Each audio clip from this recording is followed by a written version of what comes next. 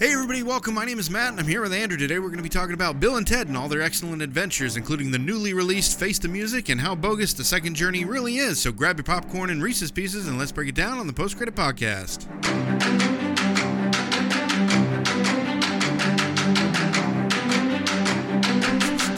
Did you know that they were bogus journey? Did you know that Bogus Journey was done right after Point Break? Really? Yeah. If you look at Point Break, if you look at the end of it, you remember the end scene when he goes to Australia, which was really out like somewhere in Oregon.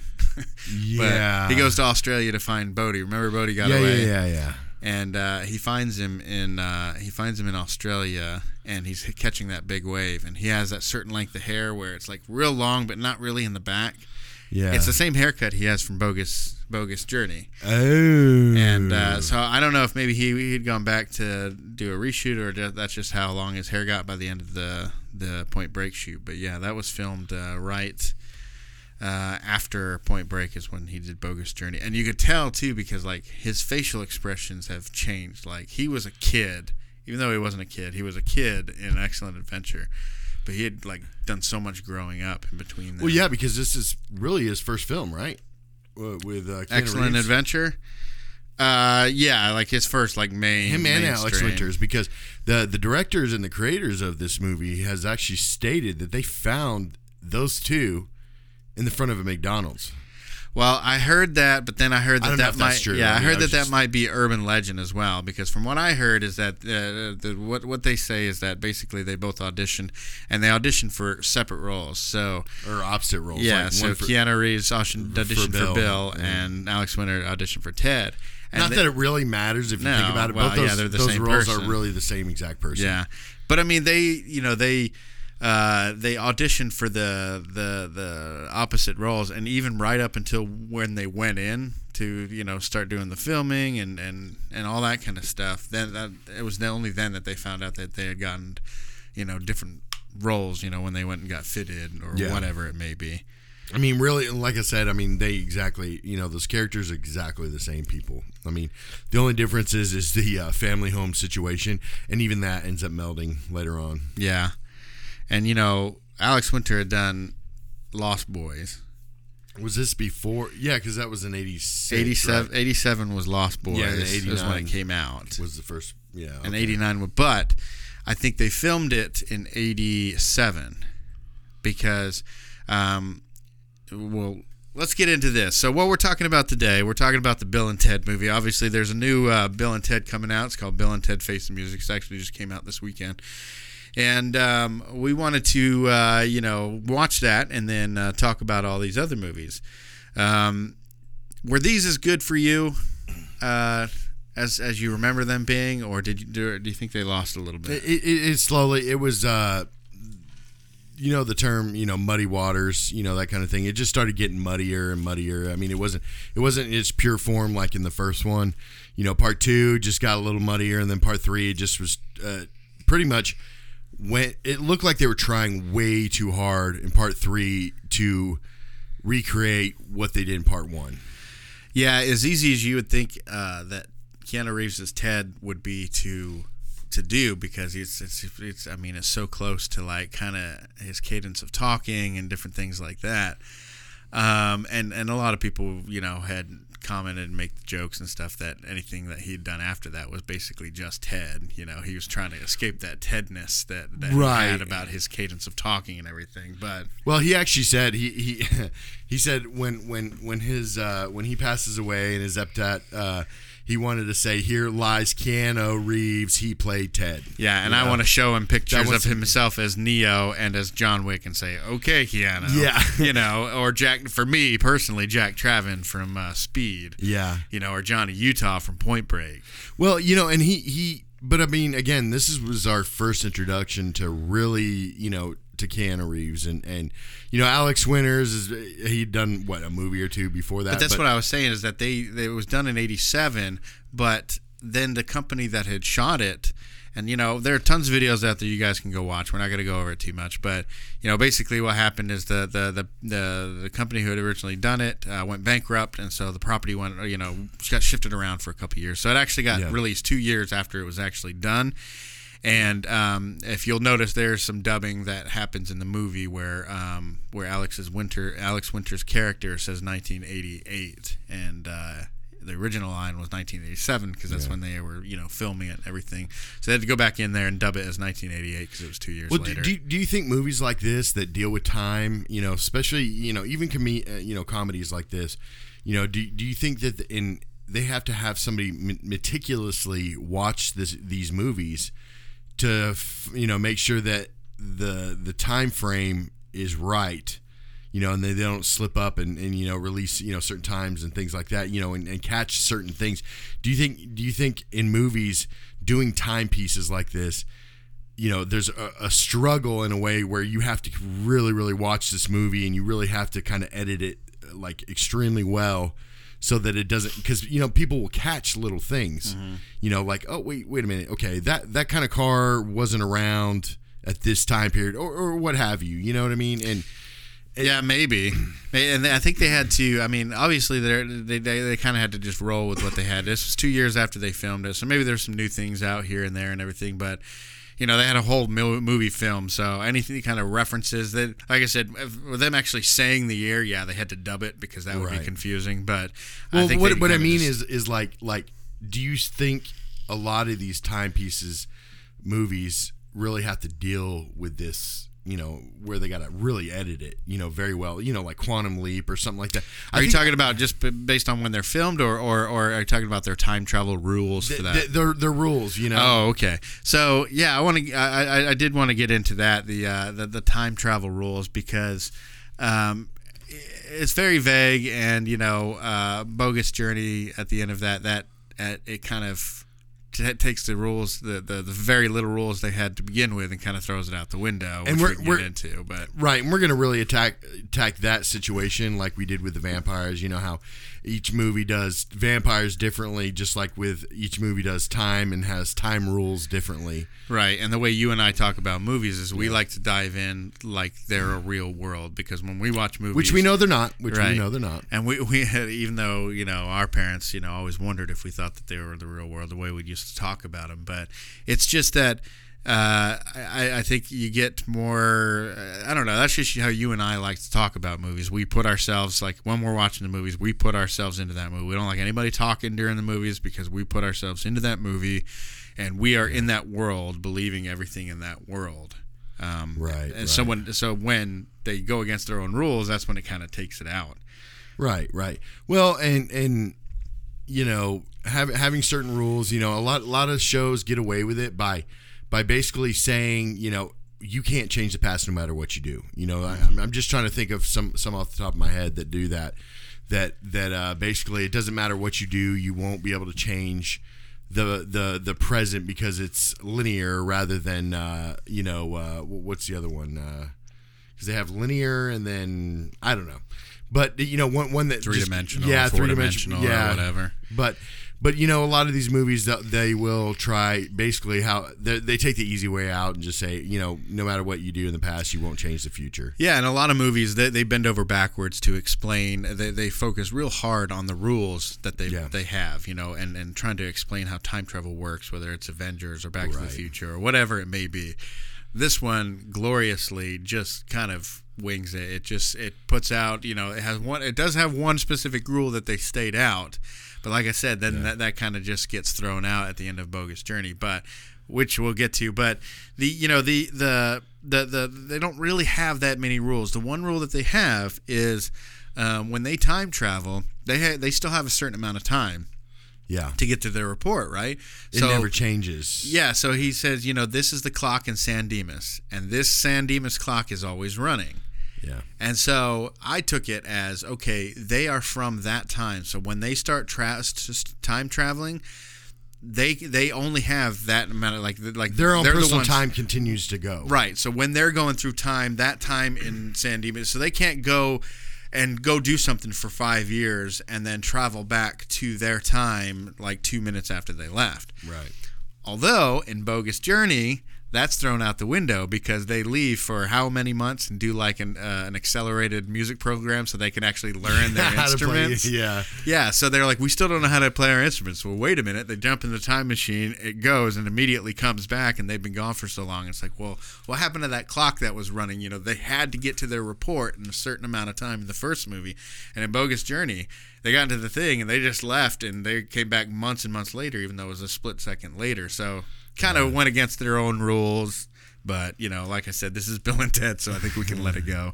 Well, and I get that, but I get that whole thing, you know, especially with the rules and stuff. But again, you know, it goes to the fact that, like I was talking about before, that where it just kind of gets muddy, it gets lazier and lazier as it goes on. To be honest with you, I mean, I'm seeing all these ratings, you know, especially for the third one, this newer one that just came out.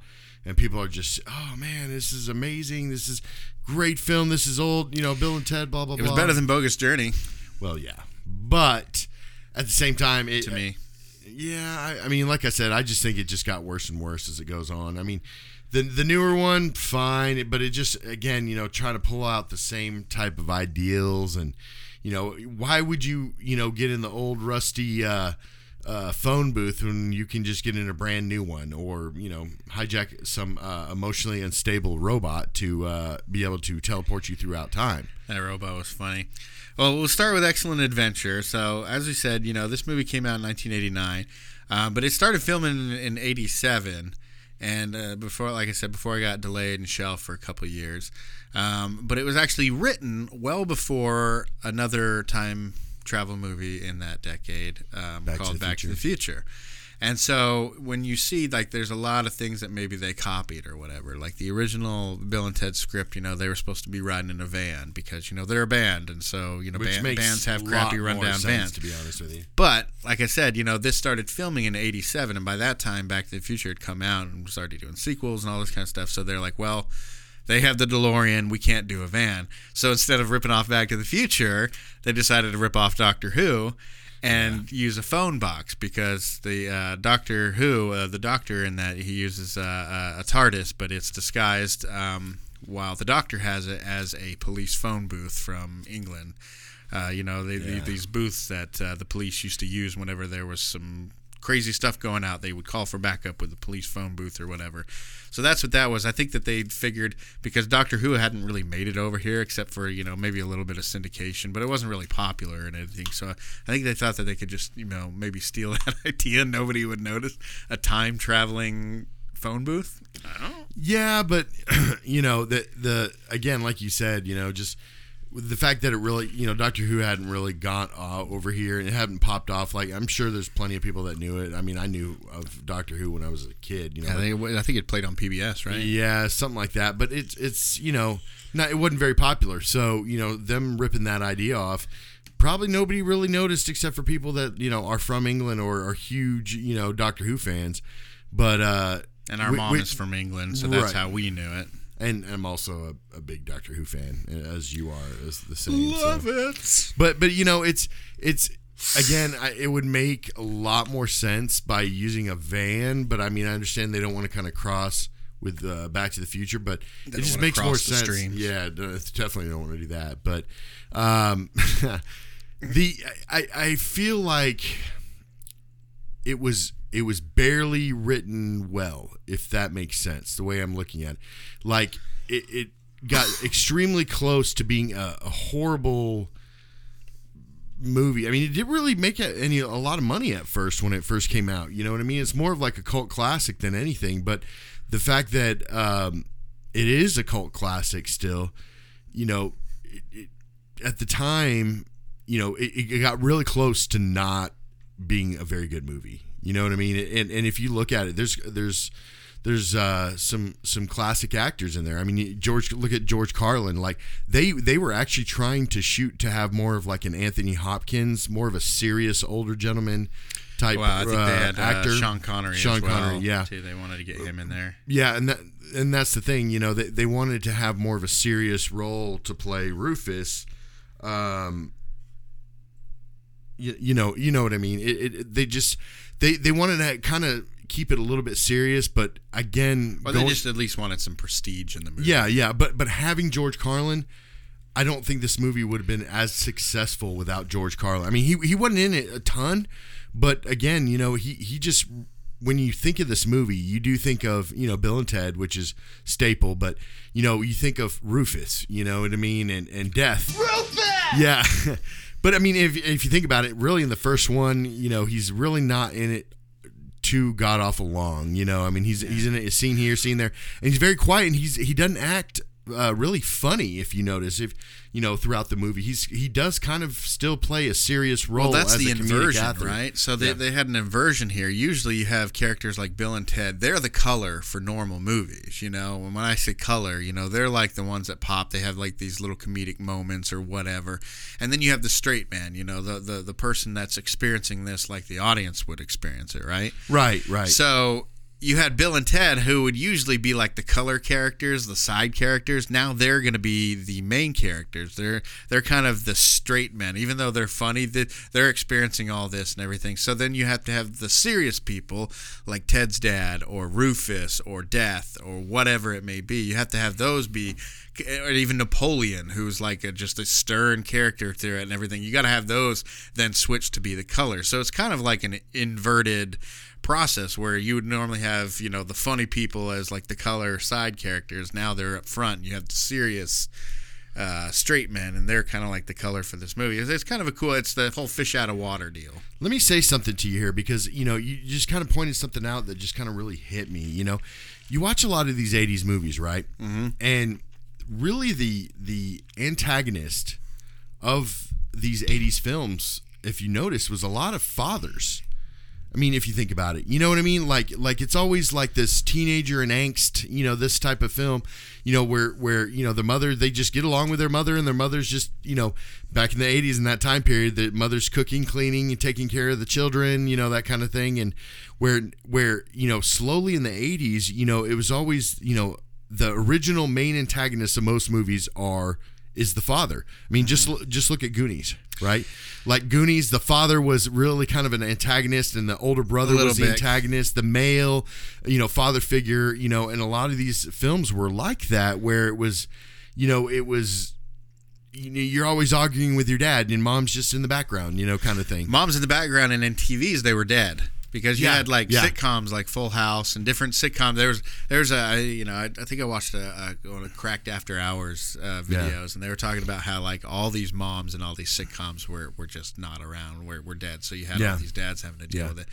But yeah, you know, it's having that was the Reagan decade and everything. So it was all about, you know, bringing that family back, you know, the 50s family where you're trying to, and so everything was trying to rebel against that nuclear family ideal and all that. So that was the rebellion, the kids rebelling against their fathers, because that was like what was like really pressed upon the public back then. And if you notice too, is that, you know, a lot of times they do you know, throw around, you know, some derogatory terms that are not politically correct, you know, derogatory terms to you know, people of the that are homosexual and things like that. A certain word which describing we won't say. Homosexuals, that's a 3-letter word that we have no intention of. No need to say. But there's no reason to. But it was interesting seeing that, because, you know, times have changed, and you can't expect to hold actors or whatever to the things that like there's everybody those else ideals, was saying it, you know, back then and everything, you know. So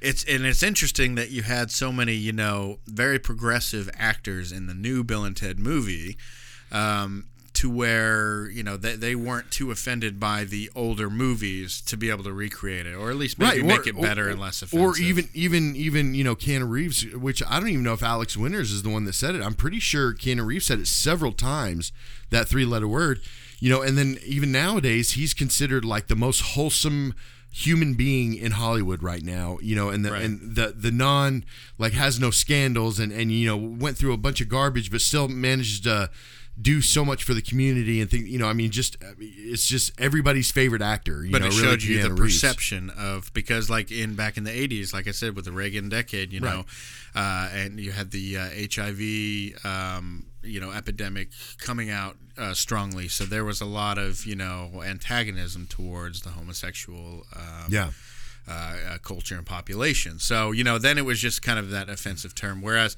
now they've come back and because I think the actress that plays Ted's daughter in the new movie, I think she identifies as non-binary and all that kind of stuff. And so I was just kind of surprised that you have some of these more progressive actors that were coming back, but maybe they just wanted to make it better, less offensive. Which we both realize that, their wives in these new movies, in this new movie, is not the same actor. They're actresses. Different. And every single movie. Every single movie they have different different actresses. And they have one, and what was she on?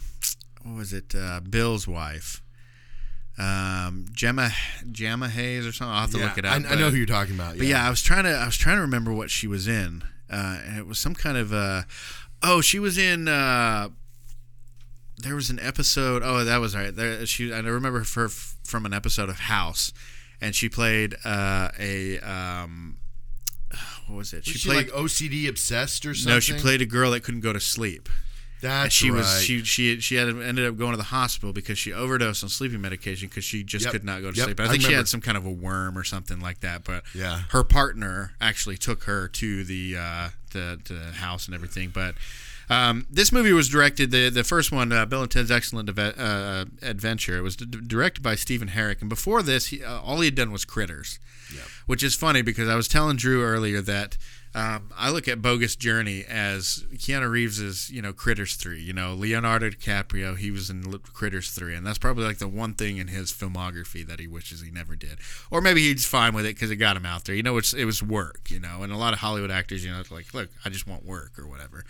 So, I mean, but it was just a real, cheesy special effects and the practical effects. Like Tremors 2. Right. Tremors 2 as well. And in Bogus Journey, we had, the station and the stations that blended into two people. So, we get back to that. But anyways, before this, all he had directed was Critters. And so it's like, okay, well, he's still getting... You're talking about Ed Solomon? No, Steve Herek. Or Stephen Herek. But that's what he did. But, after that, he did, like, Don't Tell Mom the Babysitter's Dead. Great movie. Mr. Holland's Opus. Awesome movie. Have you seen that? Yeah. Yeah, Mr. Holland's Opus, 101 Dalmatians, The Three Musketeers with Kiefer Sutherland. He did Rockstar. Which I'm sorry, that original one, that first one, I mean, I know they've done these characters. The Three Musketeers. Probably 1,000 times. Yeah. My favorite iteration of the Three Musketeers is the Kiefer Sutherland one. And it's mainly for that song, because I grew up with it. Yeah, but... not by Sting, right? It was Brian Adams, right? It's Rod Stewart, Brian Adams, and Sting. Okay, yeah. And I always get that song confused with the Robin Hood Kevin Costner song. Yes. It's true.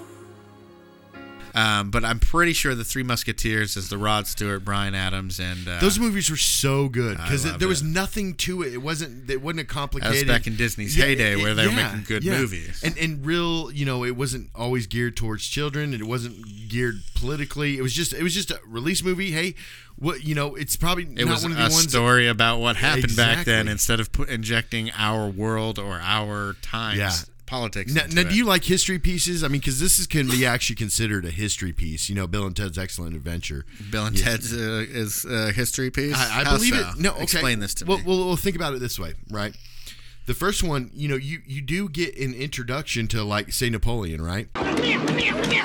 Yeah, right. Okay, so you get to know at least who Napoleon is and where he's from, and everybody knows him as being, just a short general, but maybe a lot of people didn't know he was France or that he was a general in general. Well, a lot of that it's like middle school history classes, they gave all their presentation at the end and all the different facts and stuff they were getting. It's like that's all stuff that we probably learned in junior high, but at least these guys, But what's sad about it is you watch some of these videos where these people go around asking, grown human beings, right? Simple questions, okay? Simple questions like what century we're in, and they said 50 50. I watched a video that somebody came out and said 50. Bill and Ted was in the 50s? No. I'm saying in general, like, they're asking the population just simple history questions and simple, easy questions where, and nobody knows anything. Nobody knows anything. History. But I mean, again, you can watch this movie and find out at least who Joan of Arc might be, or Napoleon, or Beethoven, or some of these famous people of history. Abraham Lincoln. I mean, I'm sure most people, if you're in America and you don't know who Abraham Lincoln is, that's a problem. But like Napoleon, they said that actually at the very end when he's drawing the water slides for his battle plan, that is actually a famous battle that Napoleon had that he lost miserably. This is where he ended up losing in life in general. And he got exiled to that island where he died alone. And everything. Well, he was poisoned. He was poisoned on that. You know that every single one of these characters died violently. Had violently attacked, except for Genghis Khan and Beethoven. Well, just because they don't know what happened to Genghis Khan. And I think Beethoven, how did he die? He died of natural causes.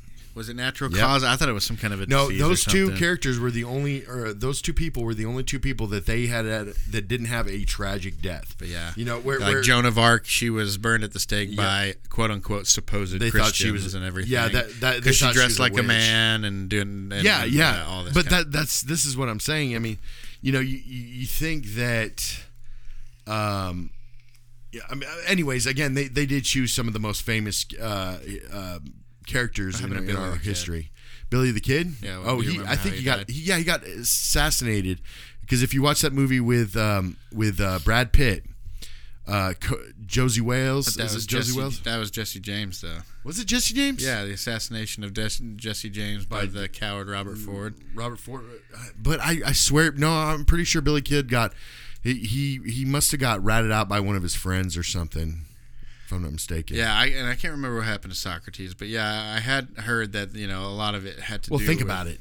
I mean, Socrates is ahead of his time, and Or how did he say it? Predicting.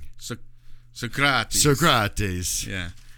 Anyways, it was it was directed by him, and he could come out with all those, and Rockstar with Mark Wahlberg and all that kind of stuff, and that was a horrible movie. He started going, he went up with Don't Tell Mom, that was great probably movie. A cheesy movie, but we liked it when we were younger. The Mighty Ducks. Well, plus it had Christina Applegate, so what do you got to say about that? Yeah, Mighty Ducks, Three Musketeers, Mr. Holland's Opus, 101, so then he started kind of catch his groove, and then I think maybe he lost it a little bit. But but I mean, look what's in his back pocket, though. I mean, you got Mighty Ducks, stuff, classic films. Yeah.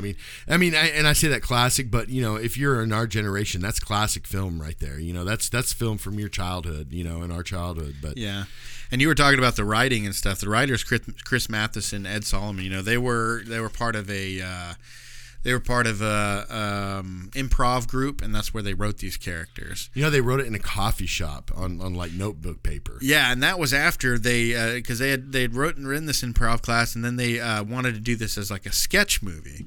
And Chris Matheson's father, I believe it's Richard Matheson, but he's the one that wrote the Will Smith one about the vampires. I Am Legend. He wrote that book and all this. So he's a very prolific sci-fi writer and everything. Yeah. Wrote some other stuff, but that was his son is Chris Matheson, one of the writers of this, and him and Ed Solomon wrote this, and they wrote it, and they played Bill and Ted in like their improv class. Yeah, because it was originally supposed to be a stand-up where they just get random situations that happen to them, and people bring up random situations, and then they show you how you deal with it. Yeah, and they took these that they created in improv, and they were going to do this movie where it was like a sketch movie, like a Saturday Night Live, but as a movie, like what's that? The movie 42, or what is it called?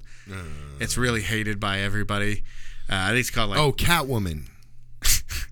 Wait, right, not Catwoman. That doesn't sound anything like. I thought everybody hates that movie, like me.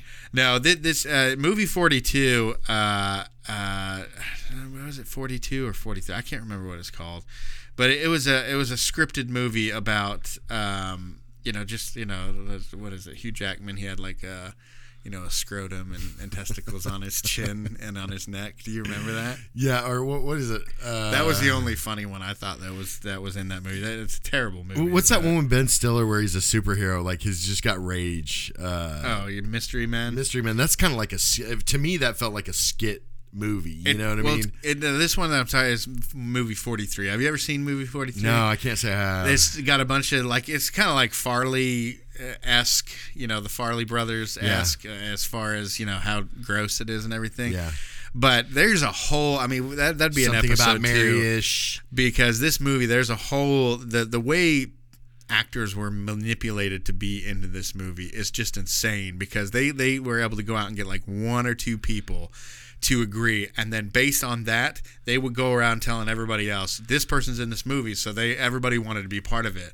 And then once they found out what this movie is, they were contractually obligated to be in. So it's like a weird pyramid scheme type situation. It really was. It was like the biggest scam in Hollywood, like one of the biggest scams in Hollywood history, but they had to be in it. And so this just goes down as like one of the most terrible movies of all time, and it's pretty disgusting. But that first skit with Hugh Jackman, the thing on his neck, that was hilarious.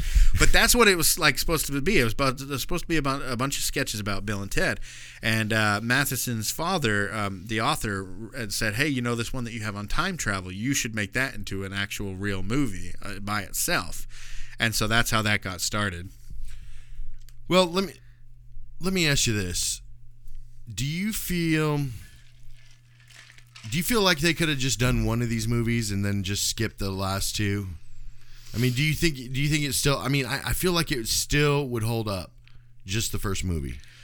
Yeah, I think so. I mean, like the first movie, it's obviously, a lot of the effects don't hold up as good as, some of the like Aliens or, even Star Wars movies and stuff. But it didn't have, a crazy huge budget or anything. I think the story is a lot more tight in Excellent Adventure, and it's actually about time travel. Bogus Journey, they have a little nod to time travel at the beginning when they brought like Faith No More and some other people in there and stuff. That was pretty cool, actually. Yeah, but I mean, that was it, and then the rest of it's all about traveling through the afterlife. No time travel, at all, except for like at the very beginning and the very end and everything. And so it was a whole new format.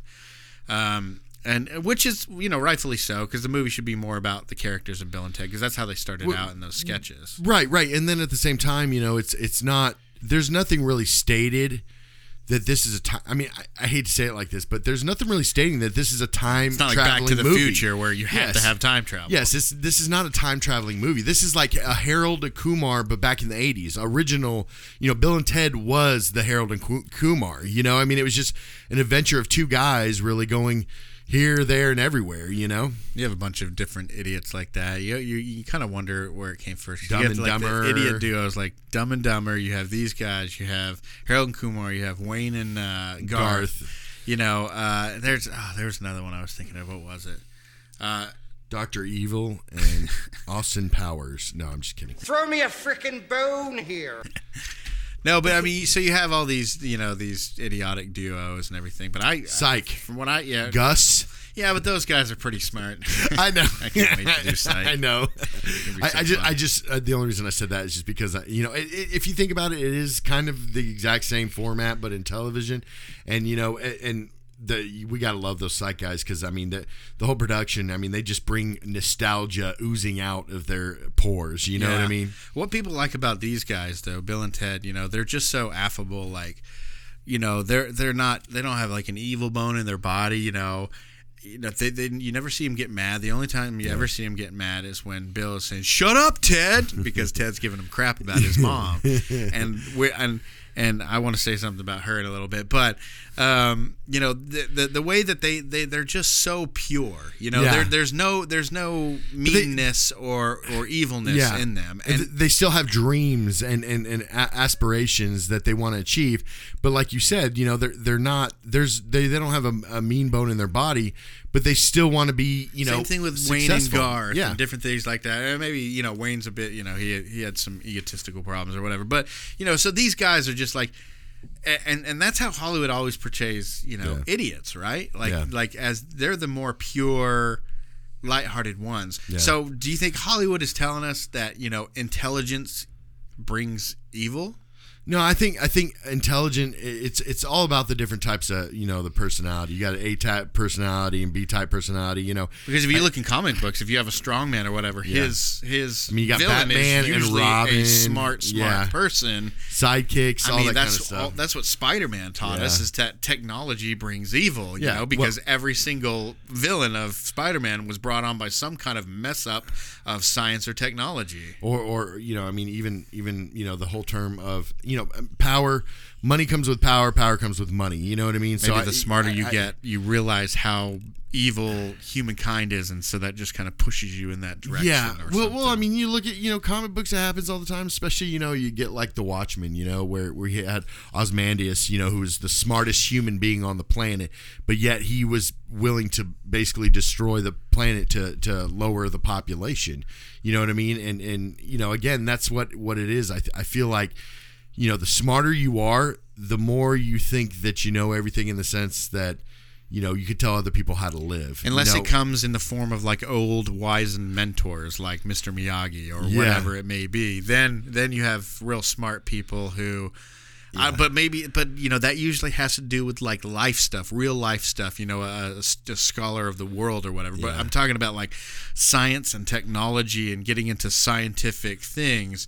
That usually always in movies brings evil people. Right. Out. So I don't know if there's a commentary or if, it's just kind of an assumed thing. Look at it this way, they were trying to push a little bit that in the third one with Kid Cudi, where they probably wanted to say, oh, well, he's a rap artist, he's a musician, he's probably not a genius, and then you get to find out that they're showing that Kid Cudi is like this super genius, physics genius, knows what he's talking about, time travel, all that fun stuff. Yeah. And it's like, they're trying to break that barrier there. Him and Bill and Ted's daughter, too.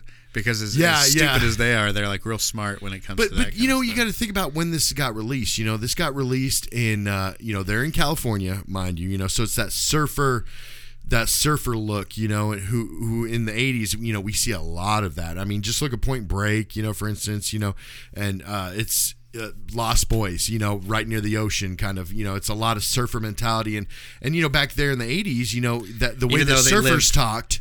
Were like Bill and Ted talk. And even though they live in San Dimas, which is like in eastern LA, in way eastern LA, nowhere near the, the beach or whatever, but it's kind of ironic though that because you see this a lot with that Fast Times, Ridgemont High, everybody's a hippie and surfer, and then this movie, everybody's they're obviously not stupid enough to basically make it to their senior year, so they only have to pass one class apparently to basically graduate, which is for some reason it's history. And you think there was some cheating that got them as far as they did because they don't seem like they can pass either that or the teachers were just like, I don't want to see these people again. In movie things that we just have to accept. We just have to accept. But I'm sorry that their final history exam was doing it in the auditorium. I'm pretty sure I never had any classes like that. They did have it originally scripted in a classroom, and they were going to have all the people just kind of sitting on tables and stuff. And I think they maybe even tried to shoot it, but they're like, this is not going to work. So apparently everybody has their history exams at the exact same time, and they all do it in the auditorium. I mean, that's a lot if you think about it, because they were in that auditorium for quite a while. You know what I mean? The teacher and they got to do their report together. Everybody else was doing theirs by themselves. Yeah, which was very strange. But again, it's one of those things where you just got to pretty much accept what's happening. In this movie. I mean, again, you don't want to look into that probably that deeply. But so, do you think the actual time travel thing was cheesy? No, because they didn't overuse it. Effects. They didn't really overuse it, and they did joke a couple of times like, "Oh, let's go back 5 minutes and do this," or make sure we go back. I'm talking about like whenever they're actually in the tunnels and everying like that, going through what they call the circuits of time. At that time, I thought those were really great. CGI work. And they really actually, good effects. And actually, I like that in the new movie, The Face of Music, they actually did the same thing. I mean, obviously it looked better, but they tried to make it look as close as they could to those circuits of time, and it kind of reminded me of string theory. Like all those were strings in reality, and that's how they were traveling because string theory has become really popular since then and everything, and obviously people know more about it because of the Big Bang Theory. Is place the right tense for something that would have happened in the future of a past that was affected by something from the future? Had will have placed? That's my boy. But I just thought that was kind of cool. That's one of the things that hit me. I was like, oh, I wonder if that's maybe like a string theory thing. Right. So earlier you had talked about didn't you talk about Bill and Ted giving one of the historical characters a good idea or something, giving them the idea for something? Yes, Napoleon. That fight, the water slides. Battle. Yeah. Well, another one is Socrates or Socrates as they call him. He's giving his little philosophy thing there on the steps or whatever when Bill and Ted first show up, and he says the first part of one of his quotes, and then when they try to read it in a history book, when they try to give him the lyrics for "Dust in the Wind," he's like, all we are is dust in the wind. And, he blew the dust. And then that's when Socrates says, oh, like sands of the hourglass, so are the days of our lives. Yes. Right?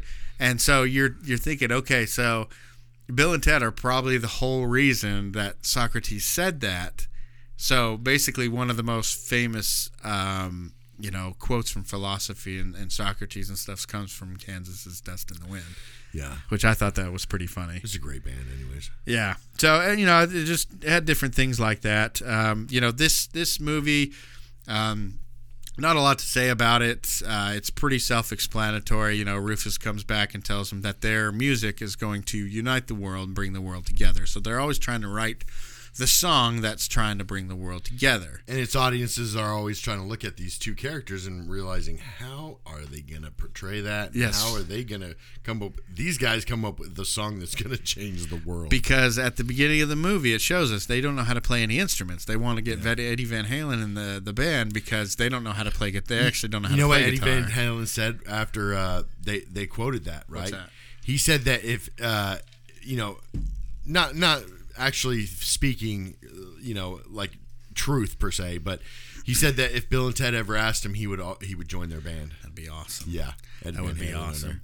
But I mean, like even by the end of the movie, they start playing again with their new guitars that Rufus brought them, and they still suck. I mean, they still don't know how to play it. And then you had the two princesses who are just kind of banging on the drums and kind of hitting the keyboard and stuff. And you get Rufus looking at the camera. He's like, "They do get better, I promise." And so even by the end of the first movie, they still don't know how to play their instruments, and they're supposed to write the song. So I thought that was pretty interesting. But basically, these guys, they're supposed to write the song, and if they fail this history report that they're about to do, then Ted's dad is going to send them off to military school in Alaska. So they have to do something big because their teacher says, hey, this report that you got to do, if you don't get an A+, you're going to fail. And this thing better be good. It better be something special. So Rufus, helping them out, gives them the time machine, gives them the TARDIS. And they take that through time and collect all these different people. And of course, there's all kinds of real fun. I always thought like the mall scene was so fun when I was younger. I liked watching Beethoven do all the things, and Genghis Khan going off with his baseball bat. And did you see the part in the mall where Socrates, I was about to say Socrates, where him and Billy the Kid were kind of hitting on the girls? Yeah. Did you see Sigmund Freud? He had the corn dog. So Sigmund Freud obviously is, he talks about, the mentality and psychology behind sex and sexual desire and everything. And so very phallic in a lot of the things that he says. So, I think he has like a cigar or something, but he also has this corn dog. And I was just watching that. And of course you don't catch it as a kid, but as an adult, you're like, he's just like literally holding this corn dog up and it's like this big phallic looking thing. And then when the girls laugh and kind of walk away, he kind of drops his hand a little bit, like the corn dog just kind of droops. I don't know if you caught that, but I just thought that was pretty funny. I can't say I have. I've always thought about this. It's like, what would it be like to be able to show, somebody like, say, George Washington, for instance, or even Abraham Lincoln, mind you, but, be able to bring Abraham Lincoln into nowadays times and just show them how much their struggle really meant to the world, however many years. And what it brought us to. What it brought us to, really. I mean, you always think about it. You're like, not that any of that matters afterwards, when you pass away or anything, but it does matter to the people that are still here. Yeah. You know what I mean? And it's just, you always kind of think, you're like, man, what would that person just, would they be amazed, like Beethoven coming back to see the music nowadays and how, he's known worldwide, millions and billions of people, know who that man is, and how much they changed the world, and you always get a lot of this, and this was very, very lighthearted film. They addressed it on Doctor Who. There's an episode of Doctor Who with Matt Smith's doctor. I think it's called Vincent or something, but it had to do with Vincent van Gogh. And the actor who played Vincent van Gogh in that episode, Oscar-worthy performance. Really? It's a TV show, but he had an Oscar-worthy performance in this. One of the best performances I've ever seen. So he played Van Gogh, and Van Gogh back in his day was very depressed. That was depression. Ended up killing himself. Yeah. That's how he died. And he's considered to be the greatest painter of all time. Van Gogh is. Really? Yep. Wow. Most people's and experts consider him to be the greatest painter. I mean, I know you got I'm not Leonardo an expert, da Vinci. You got all these people, Michelangelo, and everything. And you got the system, but he's considered to be the greatest artist of all time, or greatest painter of all time, and he didn't know any of that because he didn't become famous until after he died. What was it, like early 1900s, wasn't it? I believe late 1800s or something like that. It wasn't too long ago. It's been within the last couple of centuries and everything. But he never got any work. His work was very I wouldn't say eccentric, but very, because he had his own vision. He had his own way of painting things, like Starry Night and all that kind of stuff, and his self-portrait that he did and everything. But anyway, so he never got to see anything, any of this, and he died basically penniless and alone and depressed, killed himself. There's the Doctor Who episode where they helped him out in his time. And at the beginning of the episode, Bill Nye was in that episode, and he was like a museum curator and everything, and he was talking about Van Gogh. So they brought Van Gogh into the future just to say, look, I need you, and because Clara wanted him to be, okay, didn't want him to kill himself. So, they showed him, what his work meant to people, what kind of an impact he had. And he was just, the way he looked around and heard how Bill Nye was talking about him, and he's standing right in front of him, he was just crying and everything. And it didn't change anything because, it ended up, you can't just change depression like that. No. But it was kind of a cool little moment. And so that's what that reminded me of. I think they'd be blown away by the kind of impact that they've had on the world. Yeah. Well, so with part 2, right? We'll go to bogus. I was talking to you about this earlier. Bogus is one of those movies where you liked it, but you just really, it didn't make enough impact to where you can actually really remember the plot of the movie.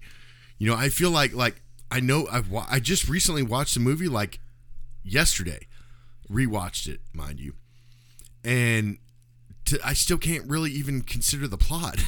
You know what I mean? Because it was so much different from Excellent. And like I said, I just feel like the waters got muddier and muddier on each, resulting picture after Excellence. Yeah, they had, and I, for some reason, and I hadn't seen these movies for a while. We used to watch them over and over when we were younger, but I hadn't watched them in a while. And with Bogus Journey, I remember it being my favorite, but I'm pretty sure it was just because it was, the fun scenes with death and playing the board games. He made that movie. He really did. He really did with his,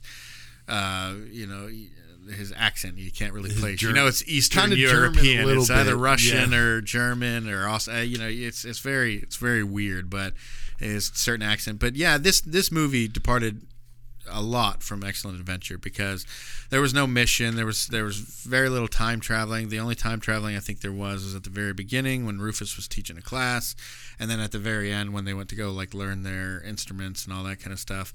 It was kind of be like, hey, look, here's the time travel, but we're going to talk about this now. Yeah. And so now it's more like kind of like a Dante's Inferno or Journey or whatever, where you're going through hell and then you go through heaven and then you have to come back to life and eliminate the threat or whatever Yeah. it may be. But yeah, I didn't like the whole hell and heaven scene. I found myself just kind of like wandering, like getting on my phone and not really being too interested in it.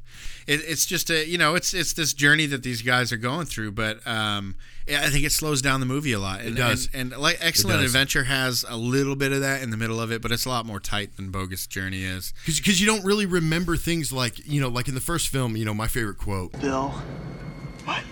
Strange things are afoot at the Circle K. Yeah, but, I just feel like, that was my favorite quote. But, you watch the second one, and I feel like Death was the star of that film because Bill and Ted we didn't really get any substance from them.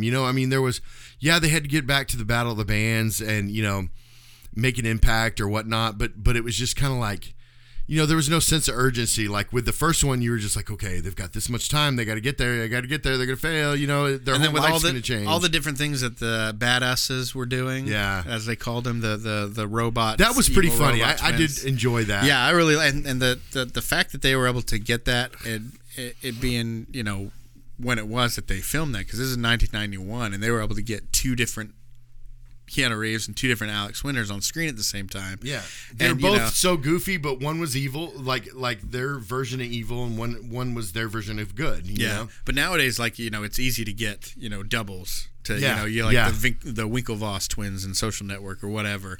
But in this one, back then that was Superman with a mustache or without a mustache. Yeah, jeez.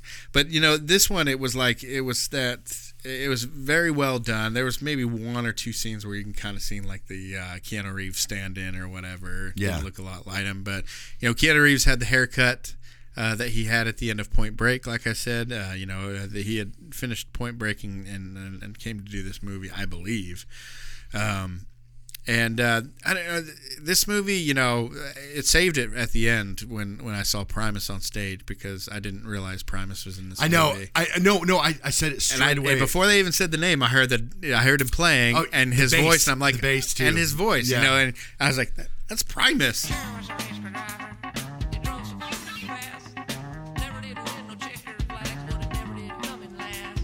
And they're like, let's give it up for Primus. And I was like, I didn't even know Primus was in this movie. Well, the greatest bass guitarist, besides my cousin Lucas, but the greatest bass guitarist to ever play the bass in Primus is. So that's all that told me right then and there. I was like, holy crap. I was telling my wife, I was like, that's Primus. And she's like, who's Primus? I'm like, don't worry about it. Who's Primus? I'll kill you. But no, I mean the voice, obviously, but I mean just the bass riff right there tells you who that is. But like you said, it really kind of saved the movie. And truly, I believe Death made this movie, and the bad versions of Bill and Ted is really kind of what just probably kept this movie head above water type situation. Yeah. So the premise of this movie, they say at the beginning. What did they say?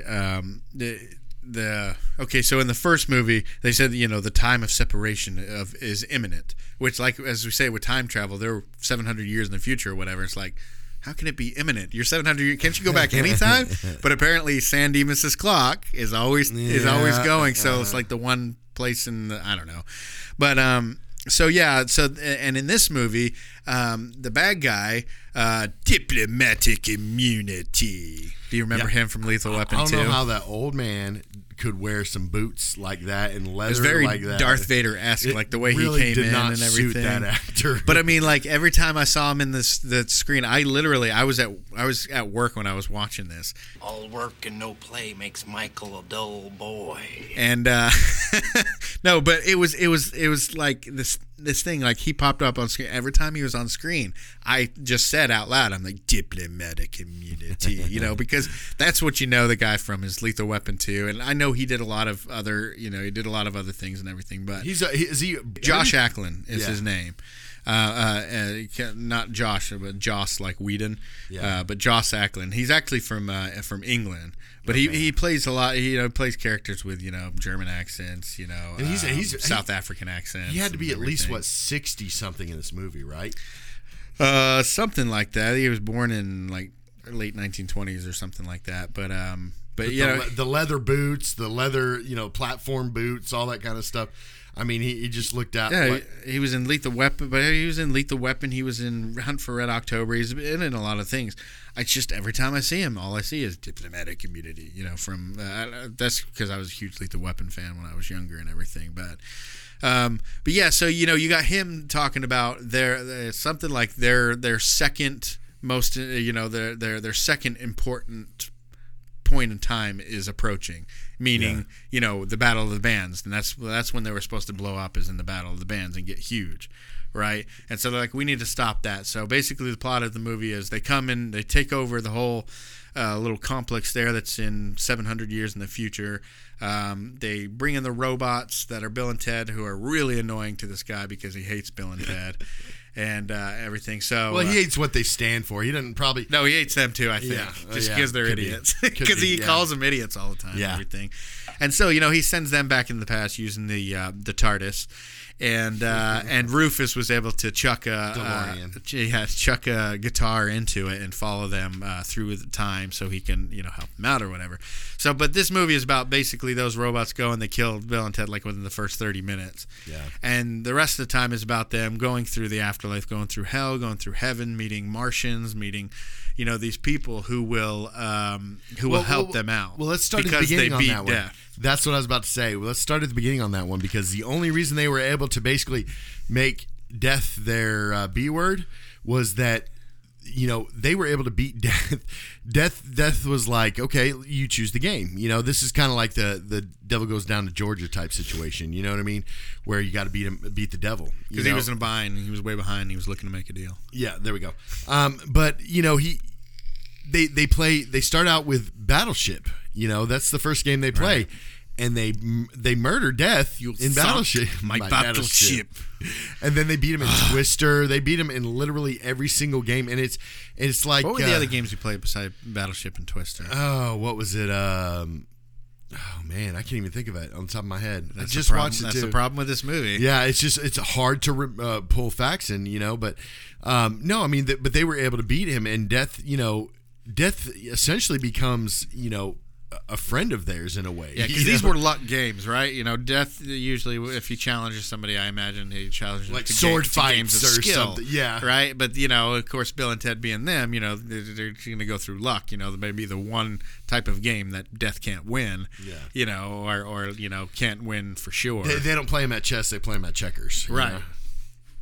I personally think, I love the fact that they use those games in particular to play Death, and they were fully confident that they were not going to lose. I mean, that's just their attitude throughout all these movies, is that they're just... Well, they were kind of nervous at first, but then once they started beating him and stuff, they're like, okay, this is kind of easy and everything, and he just kept losing and losing. He was like, 2 out of 3, and he was like, 3 out of 5? Yes! So they kept going, and he's like, fine, now you basically control me. You can do me you can tell me to do what you want or whatever. Yeah. So yeah, then they leave the afterlife. They go they get the afterlife Martians to build them robots, and the robots kill the bad robots, and they learn how to do instruments. Station. And win the battle of the band. So yeah, it's just, I don't know, I liked it a lot more when I was younger, and I guess it had to do with the whole death thing and everything. But that Martian looked like something out of Labyrinth. Don't you think? Like one of the critters. Yeah. Well, I mean, are these Henson created animatronics? Because I mean, it really kind of made me feel a little bit like Henson Labyrinth. would have done it a lot better. Well, you're right, but I mean, seriously, like some of the characters in Labyrinth looked a lot like the same people did Labyrinth, and those characters like Hoggle. Yeah, like a lot of similarities, but or Sir Didymus. Yeah, yes, and we've got to do a podcast on this one, but no, I just. Station, they made it right in the third one. This is one of the only things I feel like they got right in the third movie, was they made Station, and we'll talk about that later, but they made Station right in the third one, I feel like. Yeah, this movie, like I said, it's okay to, you got to watch it to watch the third one, the Face the Music that just came out, because it's got death in it. You got to understand, their relationship with the Grim Reaper and everything. So you had to get it out. There was a bit more about Ted and Bill's parents. So I want to get into Missy because she is. Well, hey, are we stepping into the third one? Because No. Well, This will be a good transition. But so there's a character named Missy in this movie series, and in the very first series, she's married to Bill's mom. Now, like we said, that happened in the 80s. Bill and Ted has no explanation of why they don't have moms. They're just, I think they're gone. I think either there was a divorce or whatever. It's just their dads around. Or Bill maybe and they Ted's realize dads. both their kids are idiots and they're probably not going to survive with or without a mother, so the mother probably moved on. Or something. Maybe you can get in there with some kind of plot saying that they never had mothers and they've always just been time traveling. But this kind of goes back to the whole father thing I was talking to you about, because if you think about it, like especially in the first one, you realize Bill's dad is a dirty man, a dirty old man, but that's where a lot of the humor comes, is when, like I said, when Ted kind of antagonizes Bill and he's like, hey, do you remember when I asked her your mom to the prom and stuff like that, whenever Shut up, Ted! Then you find out both of them ended up doing that in the third one, that they were saying they both asked Missy out. Well, they have two. So like, I think she graduated 2 years before them, and so she married Bill's dad. In Bogus Journey, the second one, you find out that she actually divorced Bill's dad and marries Ted's dad. And then in this third one, you find out she had divorced Ted's dad and is now marrying Ted's brother, who was the little kid in the very first movie. Yeah. What, Deacon, right? was his name. Yeah, he was actually babysitting Napoleon for a while, and now he's like the police chief or whatever. But now he's dating Missy, and so she's just hopping around. I loved that in part 3, this new one, that how they had him because they had already had him divorce Bill and married Ted's dad, so they had to put her with somebody else. Right. Just like another punchline. Right, but if you notice, you kind of feel like she's going to be the rotten stepmother, that whole, not all stepmothers are like that. I'm just saying that, it's like she was always flirting with him. Yeah, that she's always flirting with him. Never take it past that. Yeah, but you think that she's going to be like some evil stepmother and wants to get rid of them. But, she's all about them. She's supporting them, driving them where they need to go. And all this kind of stuff. But she's actually like a cool stepmother, for them. You know what I mean? No matter what she did, because she's a weirdo, but you realize that she is an idiot. They obviously went to the same high school and had the same basically IQ points, as each other. But that third one, I mean, you open up in the third one and you think, okay, after the second one, you get them winning Battle of the Bands. Ted's got a big old goatee, long hair. Have what you think, and you think that they're going to mess up on the third one, but you see they got Ted and Bill on their backs, right? After the very end of the second one, when they're at the Battle of the Bands, they've got their babies strapped to their backs. And they said, this is little Bill and this is little Ted. And they so, named them after each other. Right. But and then you get into the third one and you're like, wait a minute, they got daughters.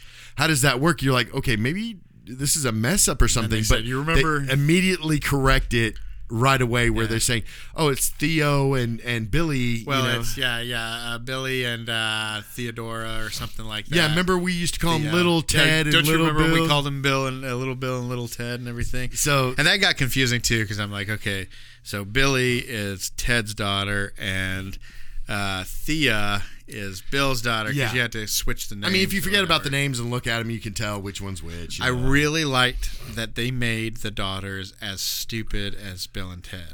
But are they really that stupid? They are, though. They're maybe not as, but not the same kind of stupid. I was waiting, because you know how movies are nowadays. I was waiting for them to like be these real smart people that make their dads look like idiots, and they're the ones that eventually do the music and all this kind of stuff. But they're the only ones that back their fathers, right? And they're just as like just shocked by everything that's happening too. They're just like, whoa. Whoa, and they're so it's I like. But they know their music. Though. They know their music. They know how to create music. They know how to write music, and they know famous. I think they know how to write and like put together. But they're not like actual. They're not. I don't know if they're real musicians themselves, because they even made a point of saying, we just know where things go and how they go together. Yeah. So they know how to like put bands together. They're not technically like musicians or whatever, but they know like time signatures and different things like that. Because, And so, did you get the end of the third movie of basically what they were trying to do and going throughout time and give everybody instruments because and stuff. this is one of the only things I really liked about the third movie, because they made it all about music. They made this movie was about music, where the first movie was really about, history and not so much a little bit of the music, that they were going to change the world, but it was kind of setting up for the music for later, where the second one was just really about, Bill and Ted will they be able to, stick together and have the same kind of chemistry in the first one, where the third one was all about the music. It was really all about creating the perfect song, using, perfect artists throughout history. I mean, like I understood and I knew pretty much all those characters. The flute player lady, I wasn't really super familiar. Maybe obviously she was some sort of famous musician. This is way back in history, because this is supposed to be like in BC times and everything. Right. Like And then that. the drummer, And the drummer again. as well. But those two ones, you kind of wonder if, I could understand the flute lady, but the drum lady, it's just kind of like, okay, It might have whatever. been, maybe they know more about history than I do, especially ancient history. Well, and plus you kind of understand where certain types of music came from, like drumming and stuff like that probably came from those countries where this woman was from, and then, the flutes players was probably a lot from these Chinese dynasties and these Chinese countries, that were really probably where the flute came from in a way, you know what I mean? Then, guitars, and you get Louis Armstrong, which is by one of the greatest of artists of all times and music creators. Yeah. And it shows at such a young age what he created. And then same thing with Jimi Hendrix, I don't know a lot about playing guitar and stuff, but I do know Jimi Hendrix has to be one of the greatest guitarists of all time. Yeah, he's bar considered none. one of the best of all time. But I think they stretched the explanation a bit. Like, I get what they were trying to do. It was stated outright that their music. They never said Preston and Logan in the original movies. They said their music would be the one that would reunite the world.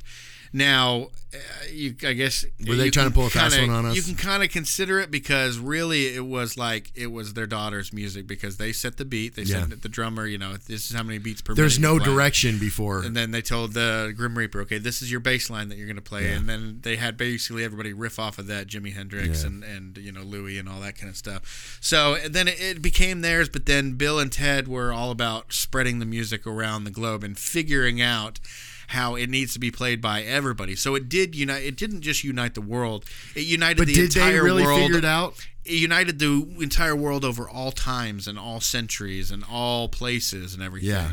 So it wasn't exactly their music. It was, let's just say, their family's music or something. Remember, the wives are the ones that really figured out that they needed to spread it all over the world. So, you kind of, on your explanation, you kind of look at it like, really, Bill and Ted, the only thing, they procreated and had 2 daughters, but really, what did they participate besides actually playing guitar that, their daughters had really kind of created the direction? Well, yeah, like their daughters wouldn't have liked music if it wasn't for, not like music like they do if it wasn't for Bill and Ted.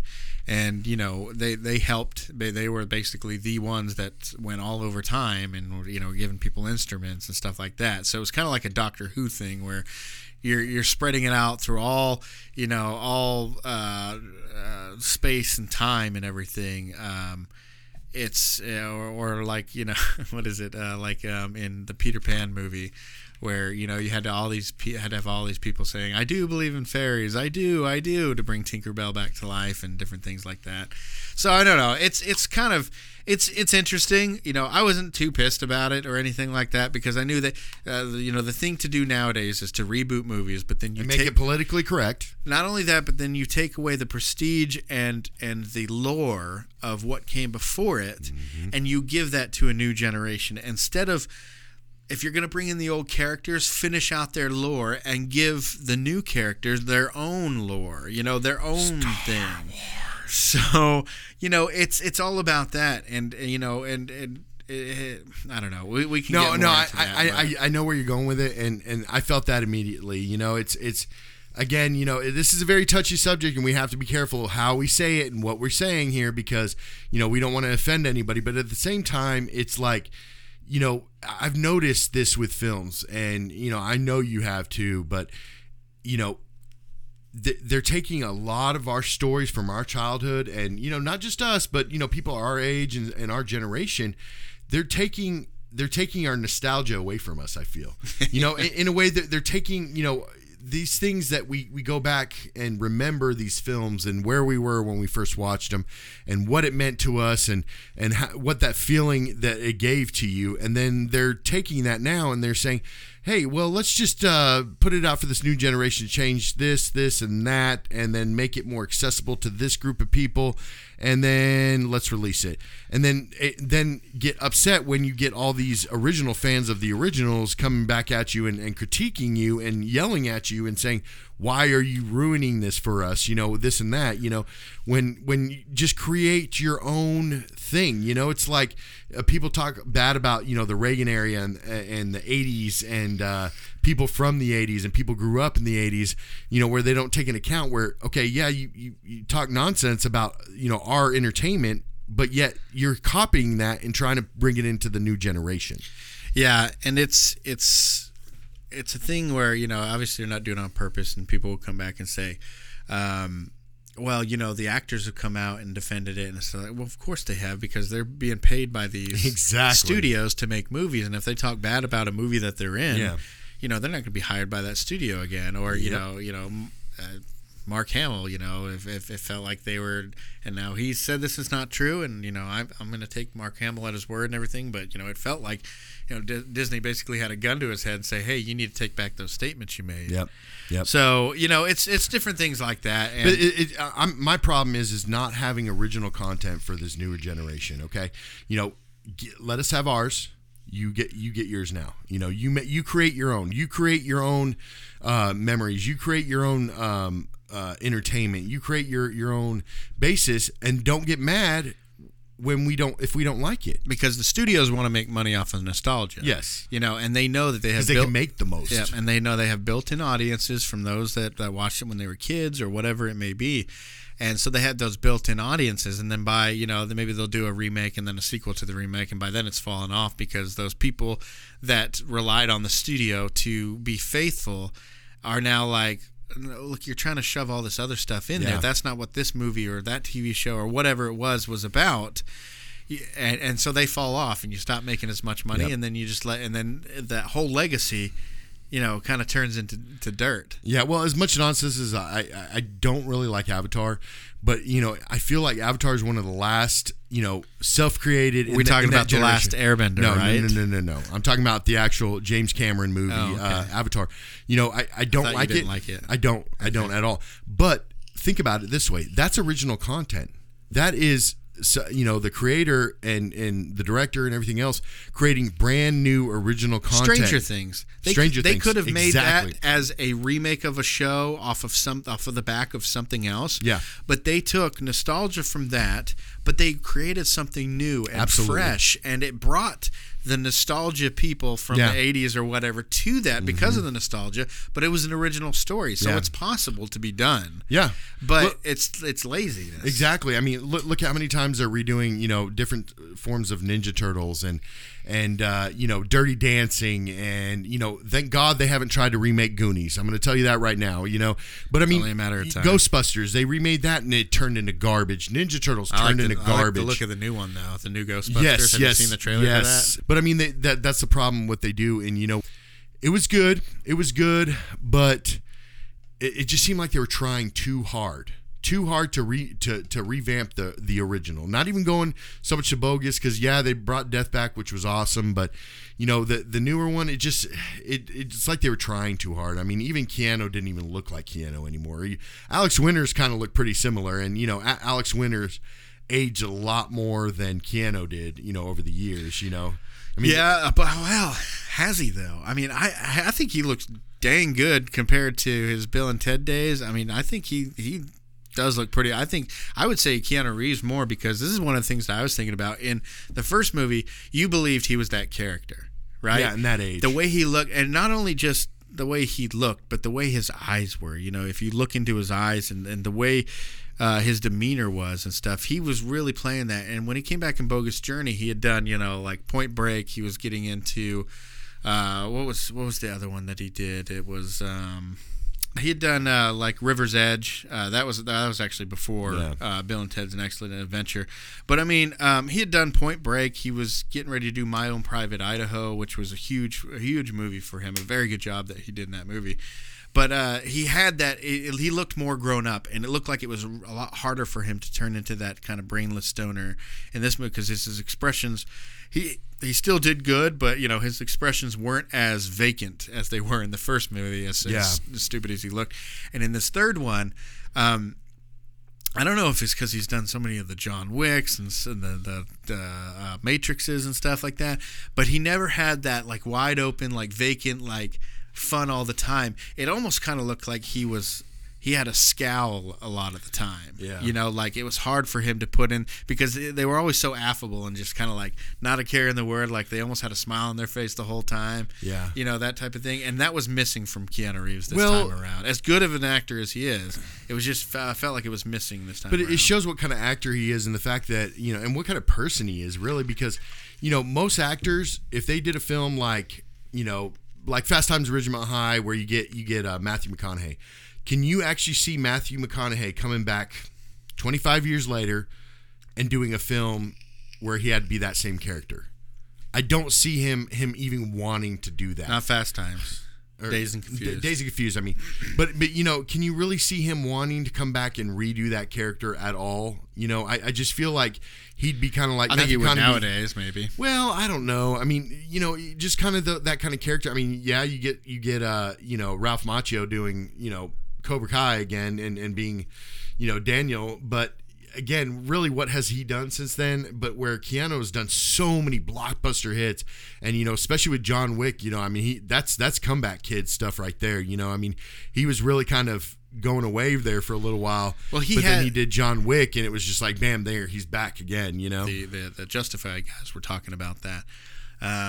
In their Get Shorty episode, and that's true. You have these actors who have their different renaissance where they come back and they have their different points with it. Like Keanu Reeves had the Bill and Ted and stuff like that, and then didn't have a few. And then in the 90s he had like Point Break, he had Speed, Johnny Mnemonic, all these different movies, and then he kind of went away until the Matrix movies came back, and then he was real popular with the Matrix movies, and he did a couple others, and he did stuff like The Day the Earth Stands Still and different things. Where one of my favorite movies that he's ever done was Constantine. I love that movie. But I mean that wasn't part of his like popular. It was kind of around the Matrix time.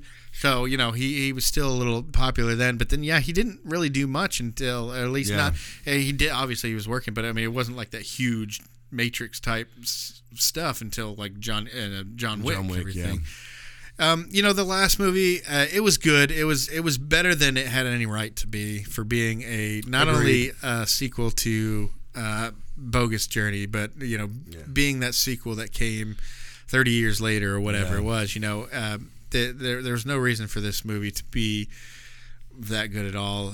That being said, I've seen properties be brought back and done very, very well. Yeah. But this movie, it was good. It definitely wasn't as good as Excellent Adventure. But I in my opinion, it's better than Bogus Journey. Well, we definitely got to talk about the Station thing because I did mention it earlier. Okay. With the third one, you get Station. Coming back basically in the form of Kid Cudi. And you don't find that until the last scene you see Kid Cudi where he just says, Station. So then you go back to the fact is, okay, maybe Station has become Kid Cudi because if you listen to Kid Cudi, I love Kid Cudi's music. And he's just very psychedelic, weird. It's not maybe like he's classic an alien hip-hop. in disguise. Well, there we go. I mean, it's just kind of like Men in Black where you find out like Biz Markie is an alien and a lot of these rappers are aliens. And the future of Bill and Ted reminds me of Men in Black. It really does. It really does. And even the character, the alien, didn't it look like some of the alien characters in Men in Black? Station character? Yeah. Yeah, it could. I know they had one like blobbed. Yeah, mass of flesh that was somewhere in the Men in Black. But then you find out Kid Cudi is, which I thought was awesome that they brought him along because he definitely fit into these classic characters. Because Jimi Hendrix didn't want to do it without Louis Armstrong, and you get to know Louis Armstrong and where he gets to see, and where we again, they say how much his music has meant. Like to Jimi Hendrix, for instance, and how much that's what I was kind of getting at with them going back in history and figuring out, okay, this character has really just kind of, shown what kind of history they've created and what they've created for music. And that's why I get back to this movie is just about the music and creating the perfect song. And they get basically some of the most talented, I would like to see maybe a little bit more so on the rock side. I mean, yeah, you get Jimi Hendrix, but throw in. I was hoping they would go with a little bit more of like the program music like they do, and like a lot of the hip hop and pop artists nowadays do. I was okay with it because you and I have never been huge fans of the hair bands. No. And all that. Although, in the first movie it was more about like heavy metal and head bands. Bogus Journey was kind of like getting into the grunge days and stuff like that. I mean, that was when Nirvana and Faith No More and some of these other bands were getting popular and everything. And now it's this music, and I'm okay with it because I like electronic music and stuff, but I want to see it merged with other things, which is kind of what they did with with Louis' trumpet, and they had that production keyboard going on and everything like that. And then there's all the different instruments out there, but I don't mind that because in the very first movie, An Excellent Adventure, I mean, that was the time of like synthesizers and everything anyways. Guitar. And when they went to the future, there was that kind of like ethereal type of synthesizer type music back then. So that was fine with me because that's like kind of how the future's going, know? I fear actually sometimes the future because like, are we going to have any actual real instruments or people that know how to play real instruments? Right. When you can just hit, I need a G chord and you press this button and you got a G chord or whatever. Yeah. I mean, I felt like they did pick some great musicians. It really, top of their game type musicians. I mean, I love the fact that, you had Jimi Hendrix and Beethoven going. Wait, was it Beethoven? No, that was the first one. Yeah, Beethoven. it was Mozart. Mozart, yeah. But I mean, you had him going back and forth, and that was just amazing. I mean, with him with the guitar, and then Jimi Hendrix with the guitar, and with him with the piano and everything. I just thought that was pretty amazing because Jimmy was playing one of his songs, the same exact song he was playing on guitar. Now and David Grohl, right? Yeah. Did you think that maybe like the actual song that was going to save everything was actually ripped off from Dave Grohl, and that's how they got it? I had a feeling he is pretty talented. Like they were gonna like the way they were gonna go with it was that they stole David Grohl's song, they used that to save the world, and they become so famous that David Grohl is not famous anymore, and he ends up like living on the street somewhere or whatever, knowing that he's the one that actually wrote the song that saved the universe or whatever. I felt like the movie was great because again, it was bringing a little nostalgia back from the 80s or up from the 80s, but at the same time, there were some really ridiculous parts, like at the prison, when they're these huge, just huge monsters, and then the robot saves them, but the wives save them, and then you get this robot that is just bipolar, manic depressant, same thing, but you just get this just depressed robot. You know what I mean? Like Dennis he kills a bunch McCoy. Of he kills all these people. And he goes, "Oh no. Oh no, oh no. Oh no." And you're just sitting there like, well, like, sorry for killing entire family. And he's like, "Wait, what?" And then somehow he ended up in hell. Somehow the robot did. And even Bill and Ted didn't even understand. Well, they were like, "Oh, of course he's here." And then the two demons or whatever, they're like, "What was that? That's a robot." "Yeah, a robot in hell." Okay. And, they just have to deal with it. And then, of course, bringing William Sadler back as Death and having him have, like, this apartment with all the nostalgia. And the only part that nostalgia came from was the credits of Bogus Journey, where it showed that they got, like, real popular, and then they had to break a falling out with Death. Because Death wanted to steal the Wild Stallion name and go off and what they had everything referring to his skin tone, remember? Like pale rider, pale this, or too pale to cry, or something like that. Or pale on pale. Yeah, and so some of this got a little ridiculous. Called. Now, I did love the stuff with Death. I thought that was pretty awesome. But it kind of reminded me a lot of Little Nicky. The whole hell type scene. Yeah, and a lot of it looked that. It did. The same thing as Little Nicky. Because it was all like rock and roll related too. You know what I mean? And it just kind of brought me back to something that because Nicky had a room that he would where all the posters and stuff that he had up to. Played guitar, an actual an apartment type thing in hell and everything. So it kind of brought me back a little. I mean, there was some really ridiculous parts that just kind of made me like, But again, it's a Bill and Ted movie, and they did try to throw in a lot of politically correct things, which whatever. Yeah. But definitely, give it a watch. If you're a Bill and Ted fan, you're gonna like it because it brings back the characters, and they're pretty close to how they were back in the day. You can't get too close. I understand people age and they change and everything like that, and you can't act like a kid anymore or whatever. But it's worth watching if you're a fan. If you've never seen them before, probably go watch the originals with the understanding, the new one's going to be a lot more, better looking because of the age of the old ones or whatever. Graphically speaking. Yeah, so, give it a watch if you're a fan. I'd say wait until it comes out to rent. There's no rush. It's not like a life-changing thing where like, oh my gosh, they brought back Bill and Ted and it's better than any others or whatever. It's definitely one that you probably just want to wait for.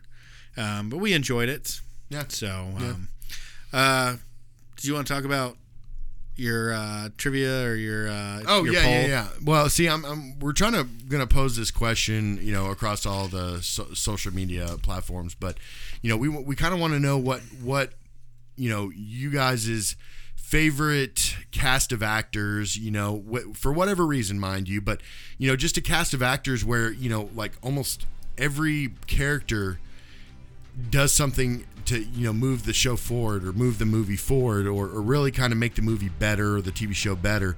We kind of want to see where y'all's heads at when it comes to that question in particular. I mean, we'll definitely say our favorites, but we kind of want to hear what y'all have to say about that. Just mention it on any of our social platforms. And we've already asked the question on Twitter, so we will ask the question on all across the board. Yep, and as Drew was saying, we do have a Twitter now, and you can find us on Twitter at ThePostCredit. You can find us on Facebook and Instagram at The Post Credit Podcast, and our email is thepostcreditpodcast@gmail.com. We appreciate you guys listening, and be excellent to each other. Party on, dude.